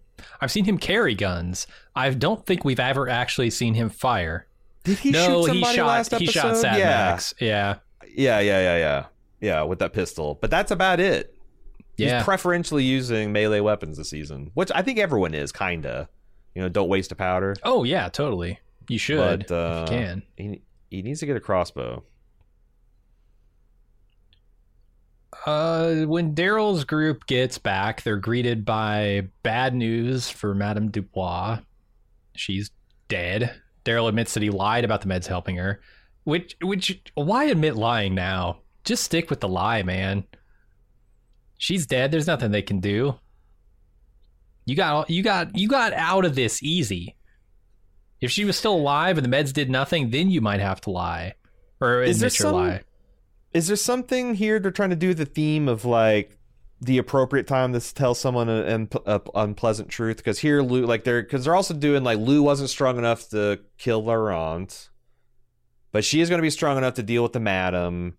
And she's also here being like, oh my God, we're too late. What are we going to do? Versus Daryl being like, it's you, Lou. They're already looking to you anyway. You just keep doing what you're doing. Like there is this like a coming of age story. And you're supposed to understand that now is the appropriate time to tell, like Lou's old enough, Laurent's old enough. It's going to be fine. They can handle it. I think is what they're going for. But it's all just a little bit undercooked and slapdash. So I don't think it's... Like I said, return to form for The Walking Dead. Undercooked and slapdash. I'm with you. I think like the trifecta of lies here that we were seeing worked well thematically if it didn't quite connect all the dots narratively. Yeah. I think it's funny that the Laurent finally gets in with the kids saying that, my teacher's also with the Angels. Like, that's what they finally, okay, you can play with us now. Yeah. It's finally something we can relate to, you weirdo. Mm-hmm. And then he starts showing them how to walk backwards, and they tell him to fuck off. Nano, Laurent. No way, dude. There's a post-apocalyptic cult out there made up of teenagers that say nanu unironically. As like... during the darkest and most serious moments of their life. I can't... My mind can't wrap itself around this concept. Dude, I actually think it's super fucking funny, the idea of a Mork and Mindy cult where they literally commune with the Great Spirit by saying nanu, and they keep giving their daily reports. Jesus. That would actually be pretty funny. Yeah, it would be. I forget what they called those. It's Orson. That's right. His superior. That's who he's always trying to call. Like gotcha. There's this cult where they all begin their prayers with nanu, and then they're just waiting for Orson to pick up, and they're trying to divine the will of Orson in his silence. Like, that'd be. I never really watched Mork and Mindy. It was before my time. It was little just bit. like I was at the age where it was in heavy reruns when I was like in On like Nick at Night or whatever. Yeah. Well, not even that. Was just like they just have it they'd show it like if I was sick at school, it would be like Beverly Hills. Gotcha. It was like it's almost in chronological order because like the Beverly Hillbillies black and white, Dick Van Dyke Show black and white, but then you get something like Maude, which is color, a little bit newer, and Mork and Mindy, which is so I'm a little and it's man, I remembered it being super funny because it's just Robin Williams being a maniac for 30 minutes a week. Yeah. Yeah. I don't know how he does it, man. Or how he did it. The energy levels required for that performance day in and day out. It's a lot. After the Dubois funeral, Laurent doesn't want to leave, but Isabel forces him to, and they ride out in a horse-drawn cart with Laurent walking alongside. And I was like, are they seriously going to make the character with the shortest legs walk outside this cart? Why would they do that? And then I realized, it's him being a stubborn kid. That makes tons of sense. Yeah. He's tired of being treated like a baby. He doesn't want to ride up with the nuns. He wants to walk with the man. You know what? Who else is tired of his fate? Is a little angsty. It's Sad Max. We come back to him for one scene here. He's searching the Abbey and he finds Daryl's tape and the map to Paris. And I assume he's going to go after them. It's the only thing that makes sense. So more Sad Max to come. Like I said, Laurent won't get in the car because he's mad about being lied to. Daryl gets out to talk. Wait, about that last scene, the one saving grace of him having that treasure trove of intel is that Isabel is zigging instead of zagging. They're not going to Paris, but I think they're going to be. They're not. My prediction is we don't see Cadron or whatever this guy Sad Max until we get to Paris because that's where the paths will reconverge. He's going to lap I think that's telling. Yeah, I think that's telling us that they'll be safe from this guy at least until later in the trip. Could be. So Daryl gets out to talk some sense into Laurent. Laurent just wants to be normal. And the episode just kind of ends mid-conversation. There's actually no resolution to this whatsoever. Yeah. We'll see, a different flashback here in a second, but this is just kind of left hanging. Yeah. Where do you pick this up next episode? I know, why am I special? Why am I special? And Daryl responding like, oh, everybody told me I was never special. So it's like, maybe that the next. So I think they could, the next time we see them, just act like Daryl and him are just now best buddies. Like all the awkwardness is gone, and you just understand they can. Or do they come back with this conversation still? Because I kind of want to see that relationship form. If they yada yada over that, I need to see some more of this dialogue. But that's hard to write, so I could also see them ducking it being next being episode. The show. Next episode, we open on Laurent walking next to the cart. Daryl's back inside, and then in the background, in the distance, you see the tip of the Eiffel Tower. They've made it 5 miles outside of Paris. And this kid has been walking outside the cart stubbornly the entire time. That's where we open. And they're just talking. Yeah, they forged their relationship in the long walk from wherever we were, Marseille to the Paris. Mm-hmm. All right, let's go to this flashback scene. It's kind of the crux of Isabel's character right now, I think. It's Laurent's birth. Lily dies before he's born, turns into a walker, so they cut it out of her. The baby, that is, Laurent. Afterward, they try to pray Lily's death away, and Isabel wanders the grounds, coming up to a statue of Saint Laurent and naming the baby. I thought this was an interesting scene that you've got the contrast between the wailing of the zombie, and then the baby's crying. And I also like the father. I think you're supposed to understand that he's giving her the last rites, but it's delivered at a exorcist fever pitch because it's trying to give the last rites to a fucking zombie that's trying to bite everybody. I you thought think that was so? really. I assume they're going to stick her in a cell like they did with the Father Jean, because they don't wrangle believe her. that these people are dead necessarily. But he's definitely saying a whole bunch of like what sounds like last rites or an exorcism ritual. Maybe it is. I wouldn't know. Maybe it Yeah. is an exorcism ritual that they're trying to like reclaim the person's soul. That's where my head was at. Yeah, and because I look at Gotcha. what happened to Father Jean, and I'm like, oh, yeah, they're probably no, gonna do that with her, you're right? you're onto something there. Yeah, but that was. Oh wait, did they always do that, or is that something they I started don't doing know. after the Buddhist walkthrough? Because that's how they got Laurent Maybe. as a golden child. Mm-hmm. I don't know. We'll find out more. I did look into a little bit into Saint Laurent. Saint Laurent was like a 2nd century pre-congregational saint and a martyr, and his whole deal is that he was one of the friar or the deacons, one of the church officials put in charge of the church's finances, and when the Roman prefects came to collect their taxes. And he's like, oh, I can show you where all of our riches, the church's riches are. And he takes them and he shows them all of the sick and the elderly and the orphans and the widows that the church has taken in as their charity, and says, here are the riches of the church.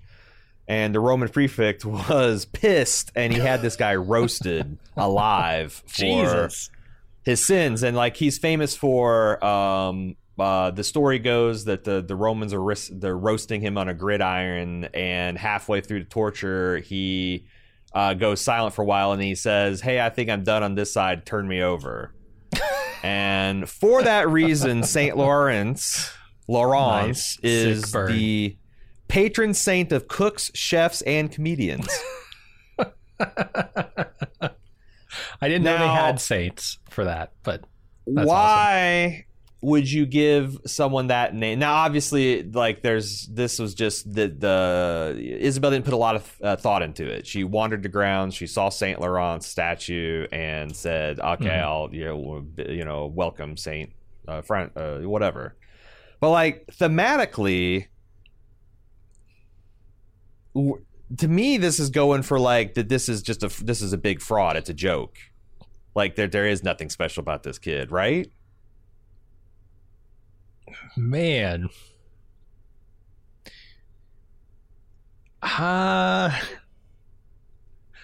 I guess it could be that, yeah.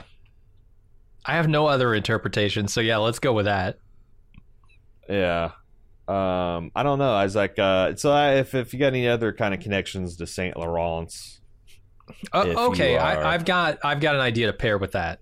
So this Oh? is all a big stupid joke, right? It's Mhm. a farce. Like, he was never special. And it turns out that we're going to see the Buddhist who rolls through is Eugene.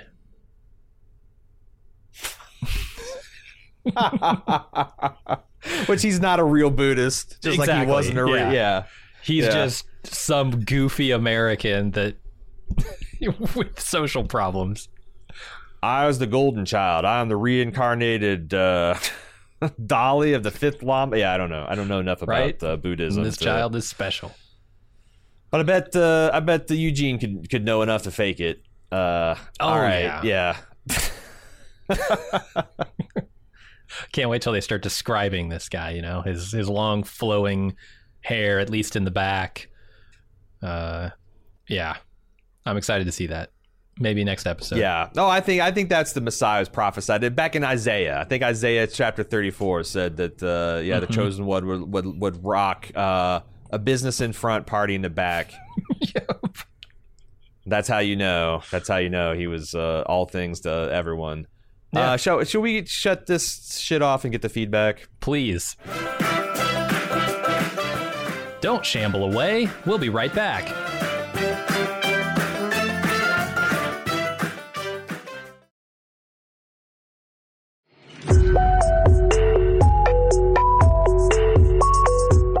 Hey, it's time for another season of Why is Mr. Feeney a Car? The premise is simple. A Gen Xer and a millennial watch old 80s action TV to see what still works and what doesn't. In previous seasons, we've done podcasts for Knight Rider, Airwolf, MacGyver, A-Team, and more. However, this year we're doing a very special season of Feeney. We're going back and reviewing the very special episodes of 80s and 90s sitcoms. Come cringe along with us as Hollywood tries to warn our families of the dangers of underage smoking, drug abuse, alcoholism, eating disorders, and much more. We start out with the episode of Boy Meets World where a high school kid gets sucked into a cult. Worlds collide as the Mr. Feeney finally makes an appearance on Why Is Mr. Feeney a Car? Join me and my buddy Jay each week for episodes full of nostalgia and secondhand embarrassment. And don't worry, if very special isn't your speed, we've also got some all-time classic Knight Rider episodes to close the season with. Find Why Is Mr. Feeney a Car? Each Wednesday on Bald Move Pulp, starting April 3rd.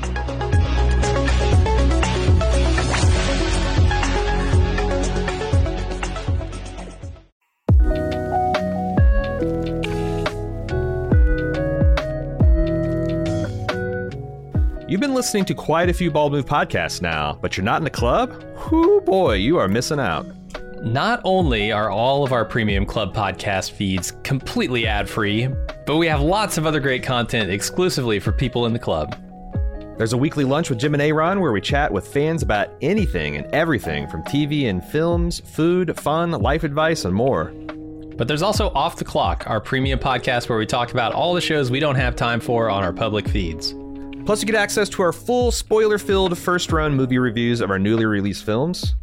Don't forget Instant Take and Talk podcasts, where we give our hot takes and discuss television shows with our fans live and immediately after the episode airs. With mega shows like House of the Dragon coming this summer, we're going to have lots to talk about. Not to mention access to our fun and friendly community of club members, with exclusive Discord channels and a dedicated forum. It's one of the best places on the internet to hang out and chat about pop culture. Bottom line, you're helping two regular type guys in the Midwest make the content you like to listen to, which some would say is reward unto itself. Help keep the lights on and the bits flowing at Bald Move. And get some awesome content for yourself. Head to support.baldmove.com to join the club today.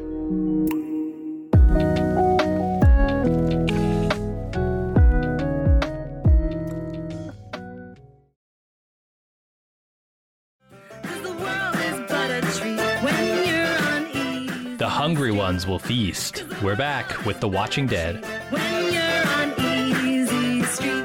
TWD at baldmove.com is how you send us in that feedback. We got a bit to talk about. Let's start off with Tom, who says, I'm so glad you're all covering this so I don't have to. All kidding aside, I'm one of those guys who only listen to your podcast and don't bother the show. Just want to say I love your coverage and can't wait for the inevitable funny.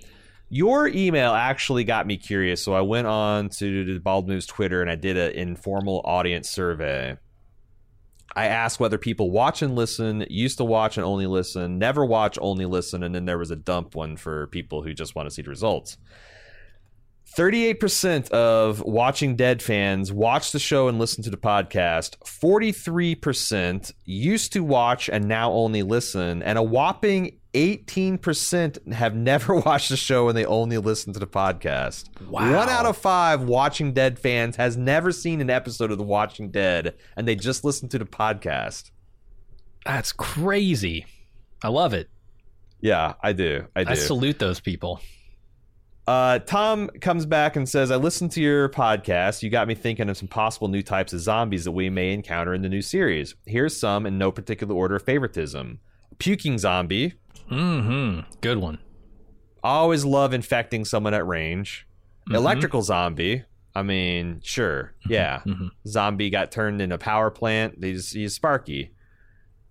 Immolated zombies, similar to the acid zombies, but this one literally on fire, perpetually on fire zombie. I wonder how they. We've kind of almost seen that, right? Like that burn pit Daryl and Rick fall into. There's still some walkers left in there. We've seen some zombies on fire, I think, but like permanently on fire. Like their skin secretes some kind of bitumen or tar or flammable substance.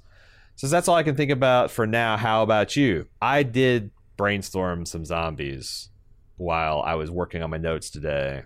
Have you got any in mind? The naked zombies. What is its superpower? Full frontal. That's its just power. Full frontal. Yeah. The full Monty is its full power. And they're hanging dong like you wouldn't believe. They hypnotize you with the swinging. It's a trip hazard. I don't know. Seems like evolution wouldn't select for this attribute, but fair. I think a bone zombie, and not why a skeletonized zombie, but zombies who have the fully evolution. nude, full front bone zombie. No, it's not okay. Put that bone aside. I'm talking like zombies who's like has accelerated skeletal growth, and they have like stabbing things coming out of like their, like Wolverine. They got bone claws. All and right. They have bone projections out their back, so you can't attack them from behind. And Yeah. The armor walker. The thick skin. Stegosaurus looking fucker. Uh-huh. Thick skins. But their skull has not jellified. It's gone extra hard. Oh, you're like a Kevlar zombie. Like their skin is now like bulletproof. I like that. Yeah, the heavy of walkers. I'm trying to stay towards like things that you could buy in science, because I started to feel like a frost zombie, like a zombie that had ice cold. But like how would that even work? Mm-hmm. I did come up with something I don't think The Walking Dead's done: a Rat King style zombie.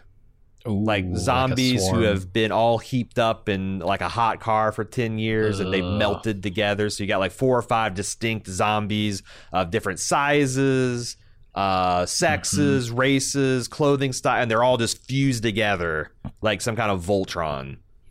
All right. I love it. I think that'd be disgusting. There's a really memorable one in the second Last of Us that like kind of like is terrifying. How about like squirrel suit zombies? Like their shoulder skin Tanuki has suit sloughed zombies? off and kind of connected to their arms, and now they Gliding can. zombies. Yeah. Yeah, their rib cage spreads out with the flaps of their skin, and they just like, you know, they can glide like a bats. 7-to-1 glide ratio. They come. So what do? They get on overpasses and bridges and buildings, and they swoop on you. Drop. I mean, zombies. that would drop zombies. Yes, off the top of the Eiffel Tower. Paris is swarming with them. An actual successful stealth zombie. I love it. I love it. Any others? No, I'm good. So move on to Bill from Aurora, Illinois. He says, I finally got around to watching the premiere episode of Daryl Dixon. I listened to your preview podcast, and I remember you thinking you would give this a shot, and I hope you do, or the hope that you could eventually come back and watch The Walking Dead Dead City. My initial reaction to this is a kick-ass episode, far more interesting than anything that happened in the 6 episodes of Dead City. I felt the entire Dead City episode arc could have been accomplished in one well-written 90-minute episode. Well, that's the challenge. The Walking Dead and well-written. Can you have 6 hours of mediocre crap? It's their wheelhouse. If you guys check it out, I'd be interested to see if you liked it any better. It felt to me like a lame extension of the original Walking Dead series with an urban setting instead of the countryside around Virginia. That's kind of like Daryl Dixon so far too. Let's do we have plans for Dead City, Jim? Anything we want to commit to? I would like to cover it after we get through Daryl Dixon. It's short, right? Just like Daryl Dixon. I think it's like 6 episodes. 6 episodes, yeah. I think it'd be a good cover. We don't have a ton going on. We have enough going on that it's like a question, but that's the thing. They keep dumping stuff on us too. Like I was a little bit more bullish on this until For All Mankind said they're going to drop in like November. But I mean, the charm of the show like Dead City is it's already out, so that we can, you know, we could take a half a week and just kind of like watch the whole thing and talk about it. We can time shift it a bit, but I don't know. But yeah, me and Jim's idea was, yes, we would want to get to it. But somehow Hollywood just keeps on finding new television shows to release. Like we kind of thought we'd be running out by now, but no, it seems like we're going still full throttle till January. So we'll see. Bill continues. Daryl Dixon, on the other hand, was a far better introductory episode, and I actually look forward to the next episode for the first time in a few seasons of The Walking Dead. Curious to see what you think now, Bill. Did this second episode keep that fire burning, or did it throw a bunch of baking soda on it? Josh K says, I was born a humble hillbilly in Ohio and somehow married up in life to a French woman who's from just outside Marseille, where I've spent quite a bit of time. I have some impressions on the Walking Dead Daryl Dixon show through that lens. I like that they get the gun situation correct. Most guns in France outside of police or military use are antiques or used for hunting. Very few handguns exist, and if they do, they're likely target pistols, so very likely a long-barreled .22. I do wish they had more modern guns that just weren't like muzzle loaders and like literal pilgrim style guns, you know, like those big blunderbusses with the giant cones coming out of them. And Because, yeah, they do. It's like, yeah, handguns I could see being very hard to get, but like hunting, like shotguns and rifles and stuff, to my understanding, is not super hard to get in France, but never lived there. He agrees with us that Laurent's accent is weird. He does have a weird accent, and my ear is not good enough to tell you where it's from, but I will mention that a lot of French people who speak English speak British English, not American, so that also could be it. That's something I never even think of. That makes sense. Like, they're going for, like, it's more of a British inflection, but it's going through the thick French accent, so what the fuck? Yeah. There are many isolated little villages in France that could easily barricade themselves or block the one road in or out, and I'm really hoping we see more small autonomous zones in this show. And although they are picking the best of the best when it comes to scenery, they do a good job of showing all the ancient settlements, Roman aqueducts, etc. Yeah, like... What was that? The game we played, Carcassonne? Doesn't that take place in like the France countryside, and there are all these little walled cities in this particular region of France? Like, yeah, if your town could wall itself off, totally. You just have to learn how to get along with each other. That would be the only thing. Yeah, and not get eaten from the inside, because it's not about the walkers necessarily getting in either. It's about people turning into walkers inside.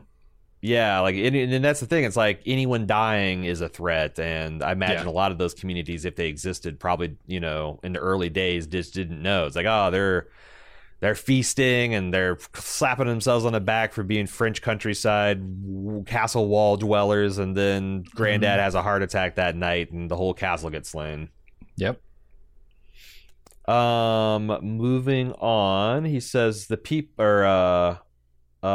who are French are speaking very real French. Again, I can't speak well to the accents because although I'm fluent, I learned late in life, so I always have a thick accent and a bad ear for the accents of others, but the phrasing, intonation, vocabulary, all very natural.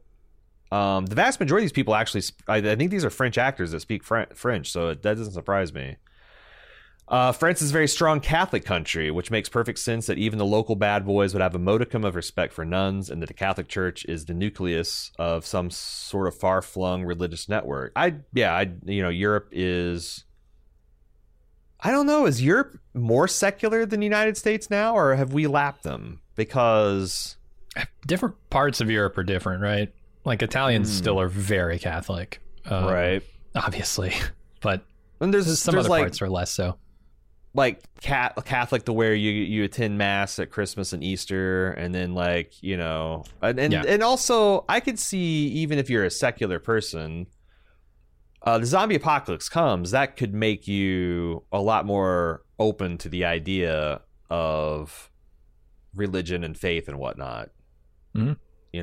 You would think so. Like, the dead are walking the earth. This is a literal Revelation scenario that we have got going on now. All bets are off. So, like, even if you were maybe scoffing a bit, now that, the dead are walking the earth and hell seems a little bit more real, I could see it. Bottom line, the writing's good enough, at least with Daryl's one-liners, and it's cool enough for me to see a part of France that I'm already familiar with, and I'll give the show a chance, something I never thought I'd say about a Walking Dead property. I do hope this is a little bit like a bit of a messy, rushed episode, and the rest of the series kind of like lives up to the promise of the first episode, but I don't know. It could also just be a mediocre morass. That's where I would put my money, given the names attached to it, the property it is, all of the above. It looks so good, though.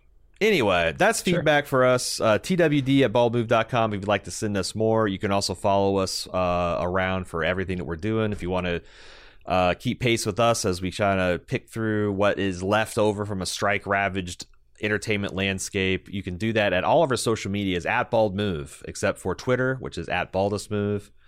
And then finally, if you'd like to support us in that trek, in that following of Hollywood, you can do that at support.baldmove.com and get ad-free feeds and extra bonus audio and video content. That sounds like a good time. Support.baldmove.com. That's it for The Walking Dead, Daryl Dixon, and that's it for us, The Watching Dead, this week. Until next episode, I'm Aaron. And I'm Jim. See you next time.